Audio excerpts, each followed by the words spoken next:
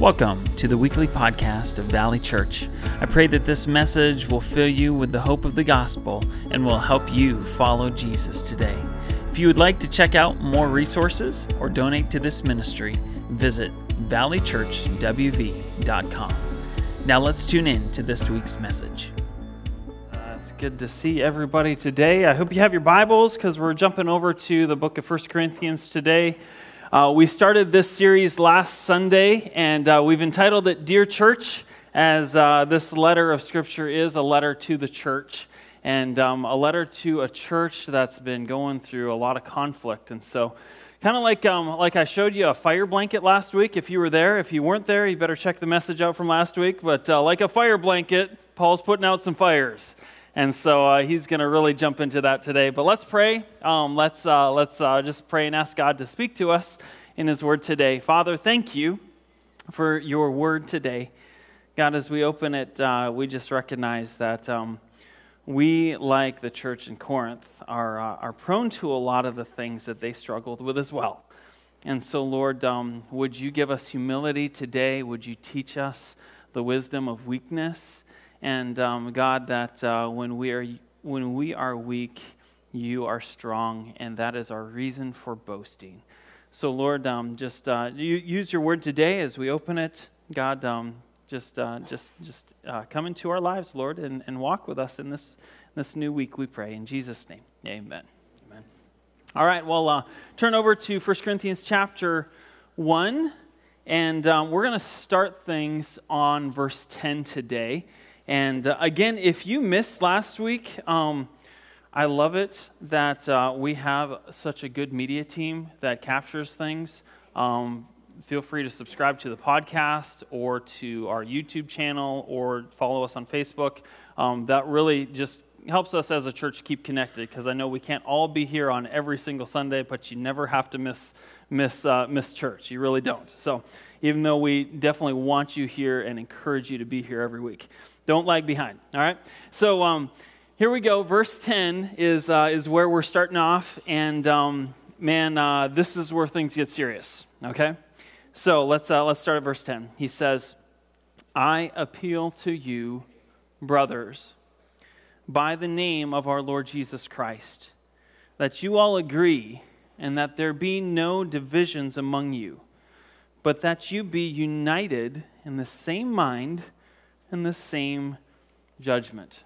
And so this is the first word of encouragement, of correction that Paul is giving to this church. And there's going to be a lot more to follow, but here we kind of see the main theme of his correction, okay? And so let's begin with these first few words. He says, I appeal to you, brothers, okay?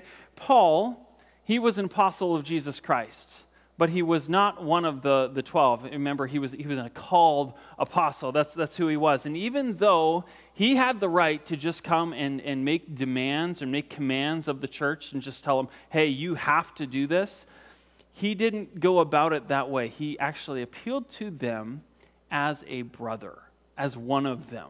He's saying, hey, man, we're brothers and sisters in the Lord. We're part of His family. We're part of the body of Christ. And so as a brother to you, here's some correction. And that's the way things should be within the church, not demanding things of one another, not commanding things of one another, instead inviting one another into obedience to the Lord because of, and then you see this next part, because of the name of Jesus Christ, by the name of our Lord Jesus Christ. And there you have that phrase again. Remember how we talked about that last week? 17 different times he says, Lord Jesus Christ. It's not the first, the middle, and the last name of Jesus. No, these are three titles that he goes by, and each of them are meaningful. Lord means that he is God, okay? He's connected to the Old Testament Hebrew word for his name. The second name is Jesus. That's his earthly name. It's connected to the Hebrew name Joshua, which means Savior. Okay, and then third, he's the Christ, which means he's the anointed one. He's the promised one. He's our Messiah. And so, because of who he is, he's saying just follow in obedience after him. I'm not commanding you. I'm saying, like, look at what God has done for you and follow in obedience to him, okay? But what was the problem he was dealing with? Okay, we see it right away in this verse. The problem at that time was there was growing division happening within the church, tearing apart the unity of the church. A few nights ago, I was over at the roller rink for a roller skating party. And it's awesome to see all the kids rolling around, and I try to be like a big kid. I'm usually the tallest one when I'm on some roller skates. And unfortunately, I took a tumble the other night, and some of the adults saw it. Thankfully, I didn't break anything, but there was someone else, one of the children, that did break anything. Broke their wrist, actually, by wiping right out, okay? And I had encouraged her, no, just get out on there. And I kind of felt bad after that. I was encouraging her just to go out, even though she was uncomfortable on skates. And so I take the blame for that. She is now in a cast, and that is very unfortunate.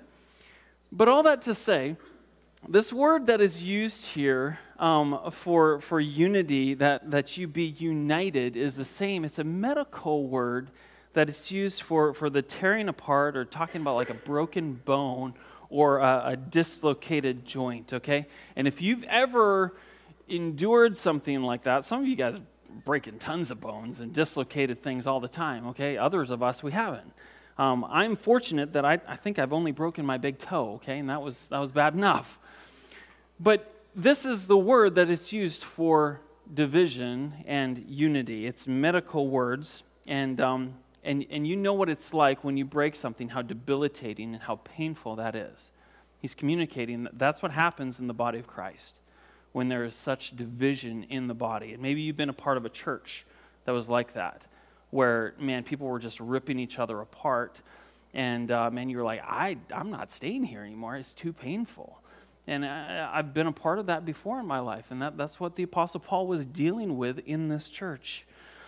He's saying, stop ripping each other apart. Stop tearing up the body of Christ with all your divisions. Division hurts the body of Christ. And that's his main message. And so he goes on to say, he says, I want you to then be united in the same mind and of the same judgment. I want to caution us with this invitation. Being united of the same mind and of the same judgment is not a call for uniformity. Okay, it's not a call that we all have to think the same things and believe exactly the same thing, and if we disagree that we need to start a new church, okay? He's saying amongst your disagreements, be united around Jesus Christ. And that's the message that we're gonna find later on as we go through this, is that we are gonna vary differently in the things that we believe, but man, it's a call to unity amongst our diversity. And that's a good thing in the church. As we keep on going, we learn about their division. Keep on reading to verse 11, though. He says, it has been reported to me by Chloe's people that there is quarreling amongst you, my brothers. And what I mean is that each of you says, I follow Paul, I follow Apollos, I follow Cephas, or I follow Christ. And so there's quarreling that's happening. There's fighting that's going on. There's conflict in the church over leadership. This conflict had led them to divide into different parties, each having their own leader. And you can see some of their leaders. One group would say, well, I follow Paul. After all, he's the one who came here. He's the one who planted the church. I'm going to follow his example. He's the man who is the founder and the apostle, and so he's the one I'm going to follow, okay? I'm part of the true church. Now, then there's others who would say, well, I follow Apollos, and I don't know if we really know anything about Apollos, but maybe they would say, well, he's an excellent speaker. He's an excellent leader. His theology is really sound, and so he's here, he's my pastor, and I'm going to follow him, okay? We're part of the true church. And they divided themselves. Then others would say, I follow Cephas. Now, you know who Cephas was, right? He's actually the disciple Peter. That's his other name. I follow Cephas. Okay, he's one of the original 12. He's the first among the disciples. It was the disciple who Jesus said, I have given you, Peter, the keys to the kingdom, okay, of heaven. He is our man, okay? So I follow Cephas. I'm part of the true church. That's what they would say. And then others, and we have people in the church all the time like this. They get all holier than thou. Like, I follow Jesus, okay? And that's not a bad thing, okay? But they were saying like, you all are following men. We're following Jesus. We're the true church. And so you see the division that was being caused over their disagreements about leaders. And if you really think about it, their boasting was not really a boasting deep down at their core and, about the greatness of Paul, the greatness of Apollos, or the greatness of Cephas. It was actually a boasting in themselves. They thought they were great because of who they followed. And I'll tell you, when we connect it to ourselves, there's tendencies that we have to do the same thing, okay? The problem in the Corinthian church, if you boil it down, and we're going to see this theme run through the book, is their problem was arrogance. They thought that they knew it all.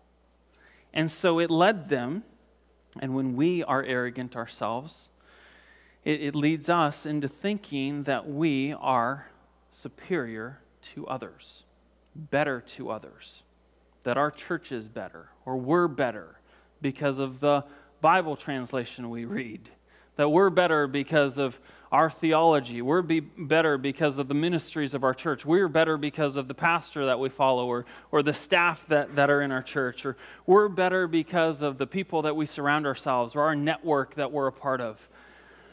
And I will be the first to say it's not wrong to make distinctions between churches and pastors. It actually is a very positive thing if you think about it, as long as we're not cutting one another down. Different pastors in different churches have different callings, different characters, different challenges that they minister to. And so all these different churches, man, the gospel it needs to go far and wide. And it's too big for any one church just to carry that, okay? And so we see diversity. I mean, you go walk into another church in Payton City this Sunday, and I guarantee you're going to be blessed because they're reaching a segment of this town that Valley Church doesn't reach. And if you think that on a global scale, that is how the church of God works, okay? Now, what's wrong is when we think that we're superior to others. We're superior to them because we do things differently than they do, or we believe things that are different than they do. We don't think of ourselves as superior. And that's what the Apostle Paul is warning against. Now, Spurgeon, he writes this in his commentary, and I want to read it for you because this really helped me understand this passage well, and he gives some application. He said, I bless God that there are so many denominations. If there were not men who differed a little in their creeds, we would never have as much gospel as we do. God has sent different men to defend different kinds of truth. But Christ defended, and he preached all. Christ's testimony was perfect. And so again, this is just a call for us, I think, to humility. When it comes to our relationship with one another, when we find that there's disagreements amongst ourselves, it's a call to first have a conversation with them to try and understand, okay, how did you come to that? How do you understand it that way? Also a call to just humility when it comes to thinking about other churches and other denominations that both claim the name of Jesus Christ.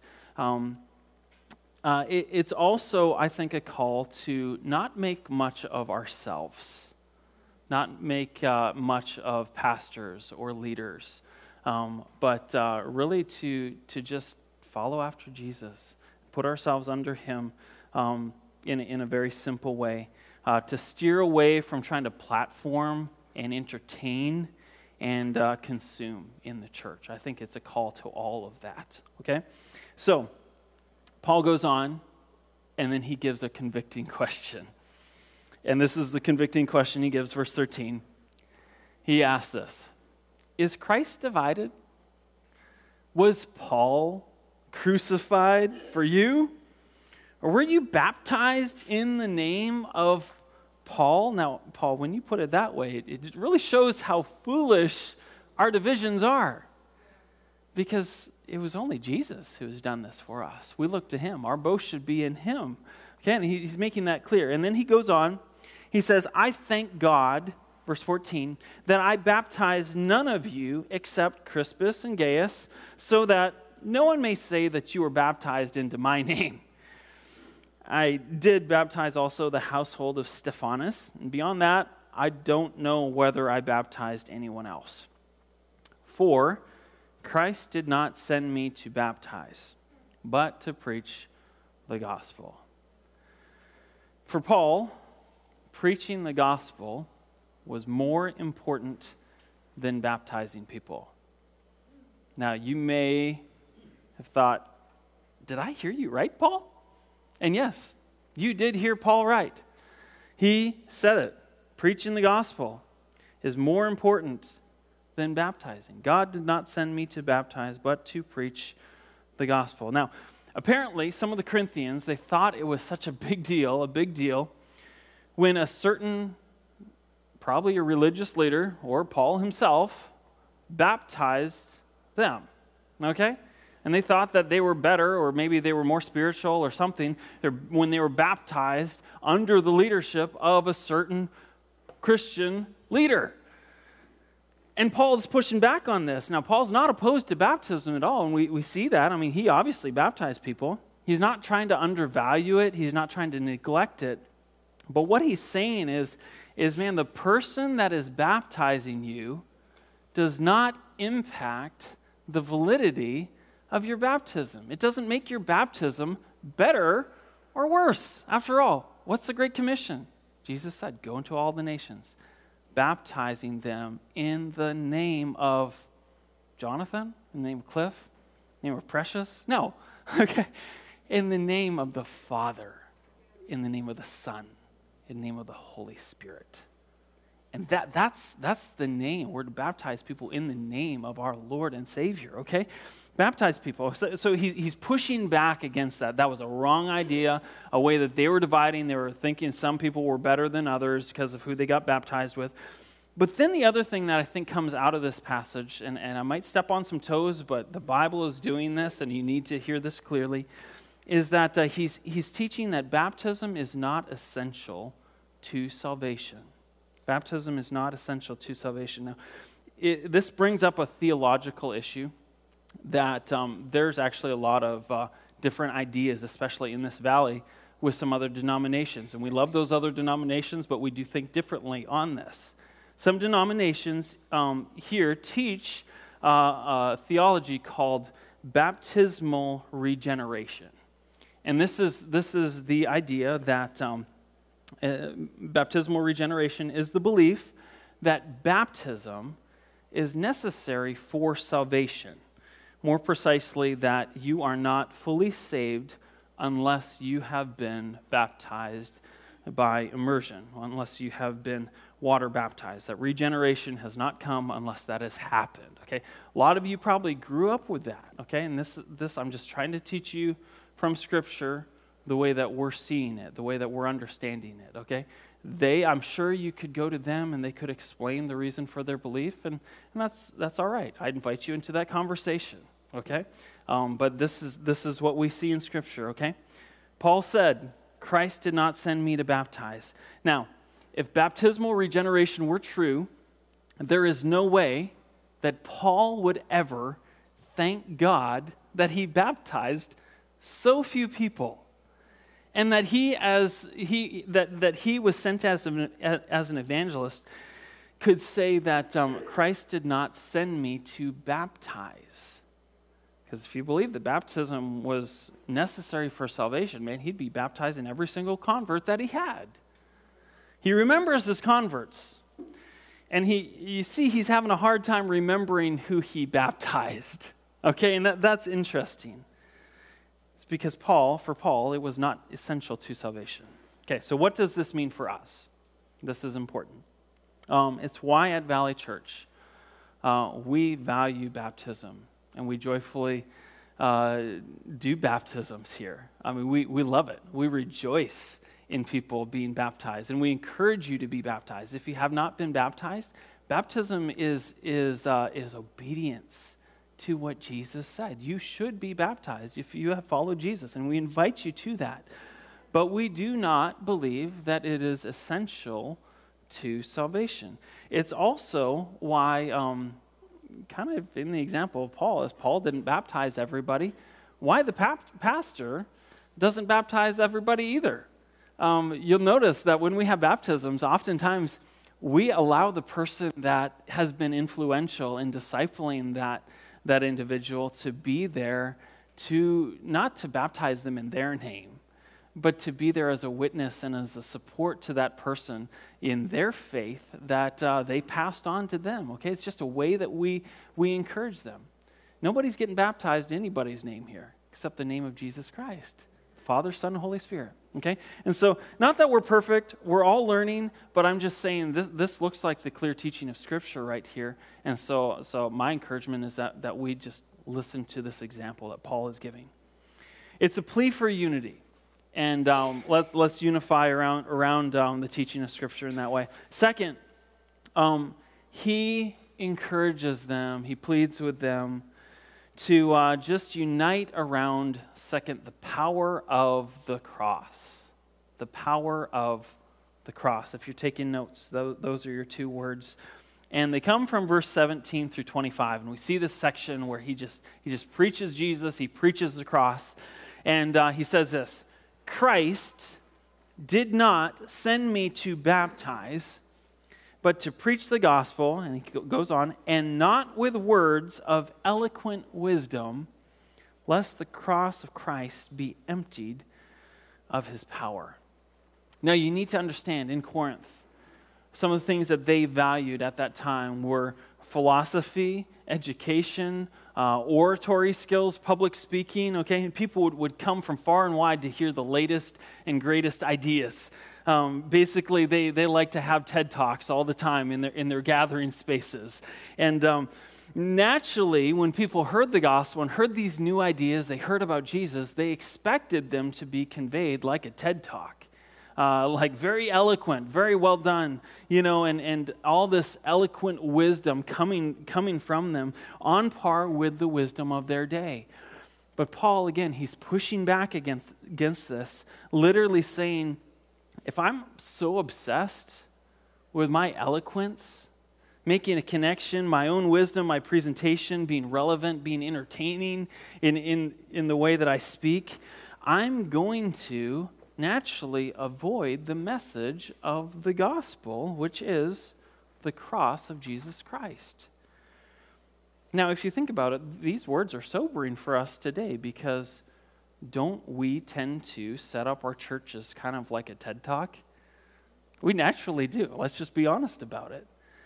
And don't a lot of churches, and we've done this some too, naturally want to gravitate toward, we want to be relevant. We want to connect with social issues going on. We want to talk about them. We want to address them. We want to, talk about issues with emotions and, just politics and other things we get away from Scripture and sprinkle in the Word of God when we want to and not use it when we don't want to. And Paul's warning against that. And let's take that as a warning for us that let's devote ourselves to the Scripture, to the Word of God.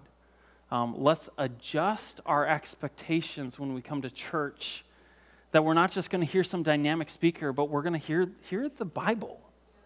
Okay? And so I hope when you come to Valley Church, that's your expectation, that you're not coming based on who's speaking because you like their speaking better, but you come because we're going to open the Word of God. That should be your expectation, okay? Now, I love it when someone connects well, and we'll try to, because it just helps get the message across, but man, he's saying that's not the main point.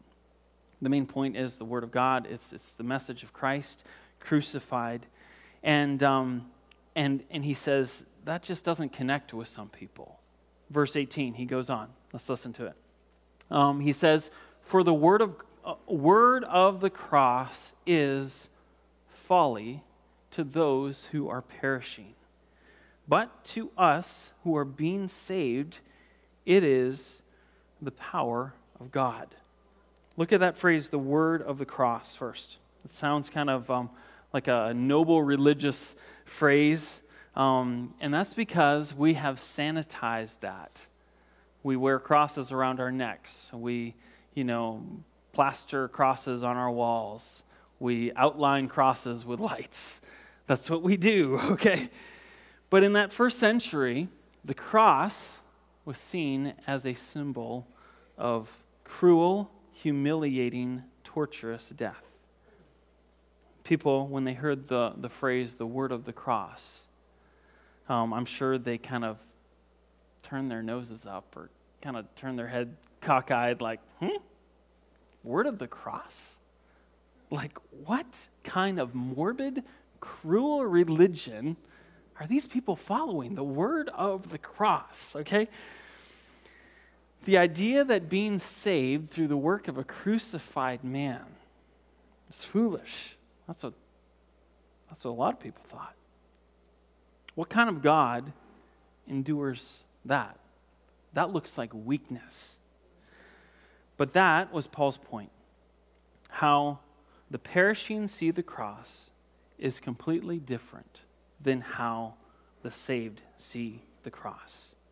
Those being saved see the cross as wisdom in its weakness.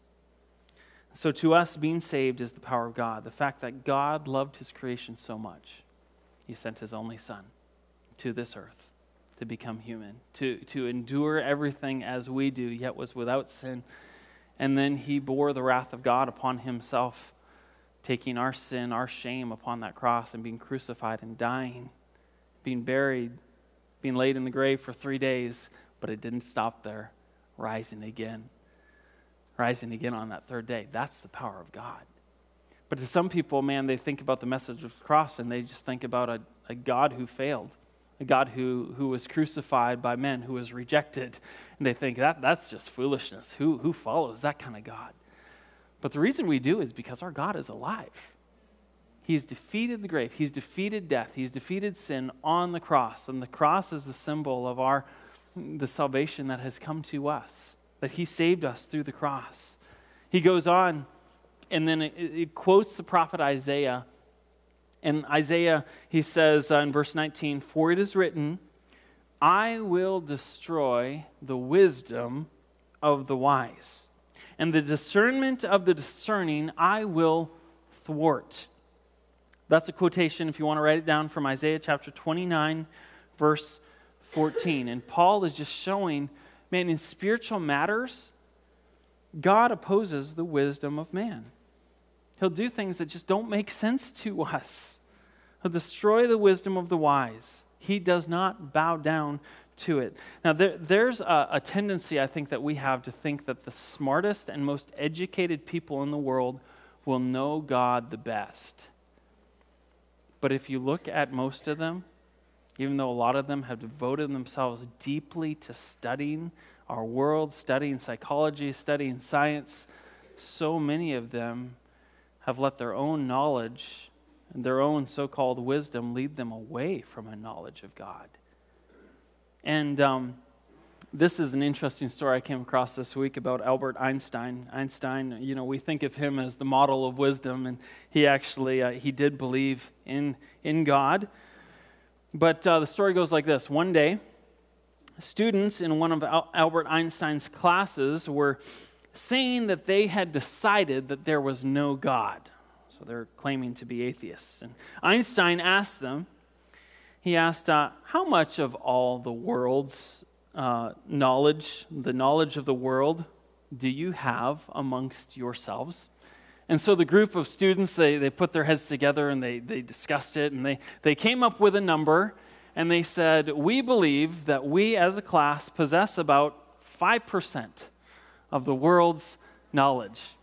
And Einstein thought that was a little bit generous, But he didn't push back, and he said, is it possible that God exists in the 95% that you do not know? See, that's our God. We think we're so wise. We think we're so strong. We think that we know it all, but yet this is a call to humility. It's a call for us to come under the wisdom of God and say, God, I don't understand this. But man, in what you showed as weakness, God, I believe that there is power.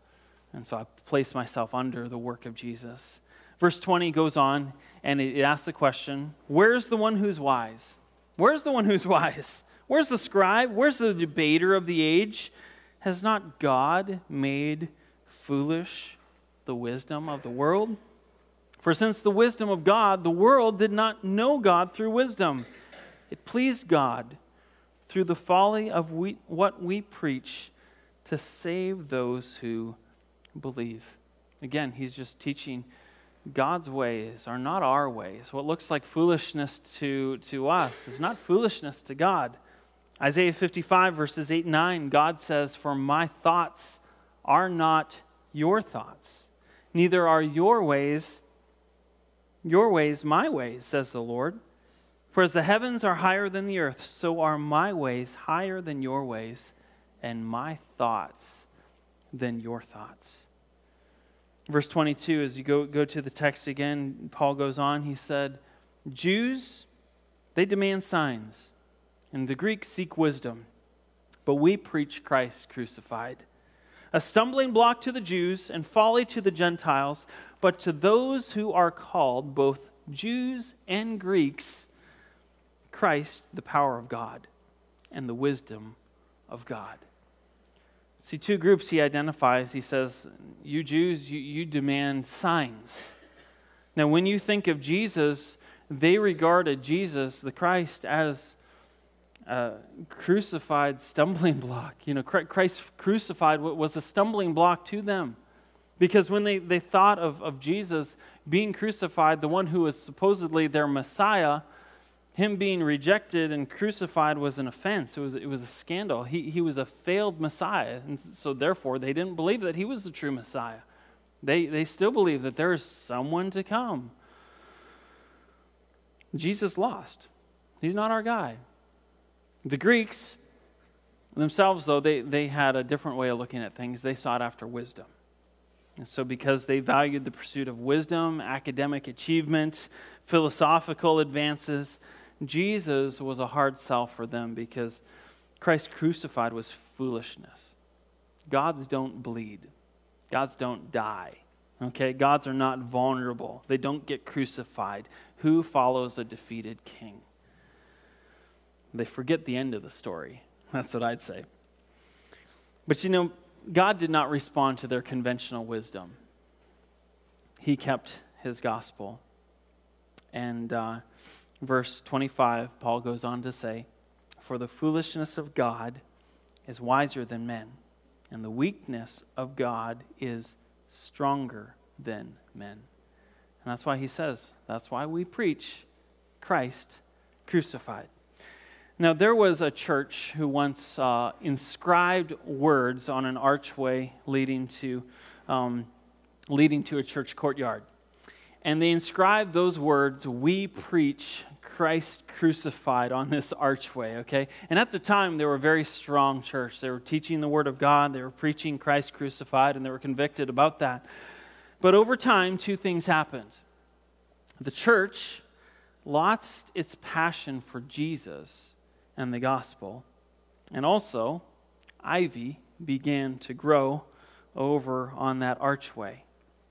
And the growth of that ivy started to cover the message that they had declared many years before, showing the spiritual decline.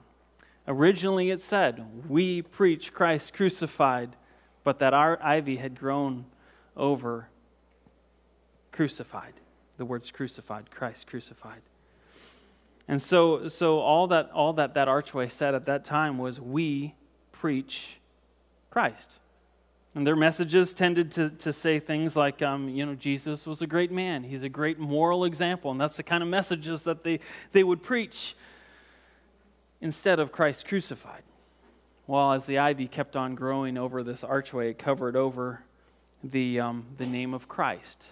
And so all that it said now was, we preach. And so what they would do is they would preach religious platitudes. They would preach on social issues. They would preach on politics and things going on currently in their day to try and connect with their audience. But finally, as that ivy kept on growing across, all that their statement read was, we. And the church became nothing more than just a social club gathered around some good morals. And nothing about God. Now, I believe that that's a warning for us. Again, that just as Paul was preaching to the Corinthians, man, don't get so obsessed with your, the trying to connect with the issues of the day. And, the issue of the day is, man, we're all destined to die. And Christ has overcome the grave. He died on your behalf. We preach Christ crucified. It doesn't end there. It's just the beginning of the story, because 3 days later, Christ rose again from the dead, okay? That's why we preach it.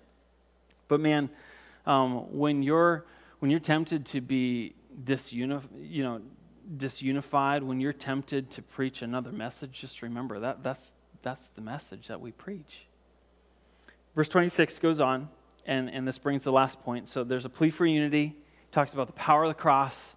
Third, here's what he does. He petitions the church to humility. Petitions the church for humility. Verse 26 reads like this, and we'll end the chapter with this. He says, "For consider your calling, brothers.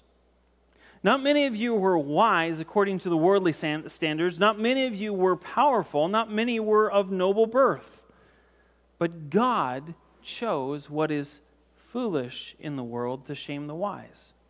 God chose what is weak in the world to shame the strong. God chose what is low and despised in the world, even the things that are not, to bring to nothing the things that are, so that no human being might boast in the presence of God." Now again, Paul is calling them in their arrogance to humility, okay? And the first thing he points out is, man, if you need some humility, just look at yourself. Look at yourself. Who are you when God called you? Not many of you were wise according to the worldly standards. Not many of you were powerful. Not many of you were from rich families, okay? Why would God call you unless he really loves you, unless he really cares about you? Keep in mind, too, at that time, the church was made up of mostly people of really low standing in society. Slaves, people that didn't make a lot of money, blue-collar workers, okay? And man, this is the way that Jesus, he also came into the world. Remember, he was born in a barn? He was. Around animals, that's no place for a king, but yet that's how he came. And who did he call to himself? First, the shepherds, right? The shepherds came. These were the outcasts of society.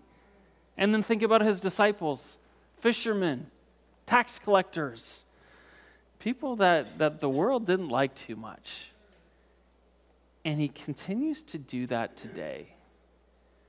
And so think about your calling. If you think about who you are, isn't it humbling that God would call you to himself? That when you think about all your sin or your shame, that he would love you so much, that he calls you, he wants to call you as his child. Come to him, okay? Verse 30, and we'll end with this one. "And because of him you are in Christ Jesus, who became to us the wisdom from God, righteousness and sanctification and redemption." Christ is these three things to us. Jesus is this to us in our weakness, these three things. First of all, he is righteousness. Righteousness meaning that we are declared not guilty, not because of something that we did, but because of what Jesus did on the cross. By his righteous deeds, we are not only Not only is our sin and shame removed and we're declared not guilty, but we're also given a positive righteousness because of Christ, okay? Righteousness. Second, sanctification speaks of our behavior, how believers are separated from our world to our God, that we don't grow in sanctification by focusing on ourselves. We grow in our sanctification by focusing on what Jesus has done for us. He's the one who lived a perfect life. He's the one who perfectly pleased God. And so we live in response to that sanctification, okay? Third, he is our redemption. And that's a word that was taken from slavery. When a slave was bought back out of it, when their debts were paid off, that is what redemption means, is that someone purchased us to permanent freedom. It's a beautiful thing. We don't find freedom by focusing on ourselves. We focus on our freedom because Jesus purchased it at the cross. The wages of sin, what we owe, the debt that we owe to God is death. But Jesus Christ, he paid that. And the free gift of God, Scripture says, is eternal life through Jesus Christ, our Lord. And so, as verse 31 closes, if you have anything to boast about Jesus. Okay? So that, as it is written, he says, let the one who boasts boast in the Lord. God did it all this way so that he would get the glory. How does God get the glory? The evidence of God's glory is his choice of the unworthy. That's how God gets glory. And so if you're going to boast this week, if you're tempted to be prideful, if you're tempted to be arrogant about something, man, just bring yourself down and just remember your only reason for boasting is Christ. Let's boast in the Lord. As we close, I want to share with you a song. I'm not going to sing it. I'm going to read it for you because the worship team is going to lead us out in a good song as we close. But it's a song that I grew up singing. I don't know exactly when it was written, but it was written by a man named Brian Luttrell, and it's the song In Christ Alone. And I want to read for you the lyrics. I want you to just take them in. If you want to close your eyes, just receive them for yourself. Make them your prayer as we close our service. But it's one that just talks about just the work of Christ on your behalf. And he says this: In Christ alone will I glory, though I could pride myself in battles won. For I've been blessed beyond measure, and by his strength alone I overcome. Oh, I could stop and count successes like diamonds in the sand in my hands, but these trophies could not equal to the grace in which I stand. In Christ alone I place my trust. I find my glory in the power of the cross. In every victory, let it be said of me, my source of strength, my source of hope is Christ alone. In Christ alone will I glory, for only by his grace I am redeemed, and only his tender mercy could reach beyond my weakness to my need. And now I seek no greater honor than just to know him more, and to count my gains as losses to the glory of the Lord. In Christ alone I place my trust. I find my glory in the power of the cross. In every victory, let it be said of me, my source of strength, my source of hope is Christ alone. Pray with me. Father, thank you for your words that just overwhelm us today. God, it is so easy to forget the power of the cross. It's easy to get so wrapped up in maybe how well we're doing spiritually, or maybe we just feel so much guilt and so much shame. God, whatever it is, if we're on either side, God, help us just to bow down at your feet and just embrace the wisdom of weakness. God, that in the weakness that you showed, God, Lord, you are strong, defeating our sin, defeating our shame. defeating death and the grave. And so, Lord, I realize that there's people here from all different kinds of backgrounds, people that have been raised in church, following Jesus for a long time, people that maybe are still on the fence, kind of questioning, I don't know about this whole thing. God, whatever it is, God, may we come to you and receive your invitation. Come to me. Come follow me. To leave ourselves, leave our own wisdom, and embrace the wisdom of weakness. God, thank you for Jesus, our Savior. Thank you for the cross. And God, we just pray, God, that we would follow after you this week. God, that we be found as your children, as your disciples. And God, we love you. We pray this in your name. Amen. Thank you for listening to this week's message from Valley Church. If you were impacted by today's teaching or made a decision to follow Jesus, we would love to hear from you, pray for you, and walk with you. To connect with us, visit valleychurchwv.com. There you will find resources on following Jesus and information about how to partner with us here at Valley Church as we seek, serve, and send disciples of Christ.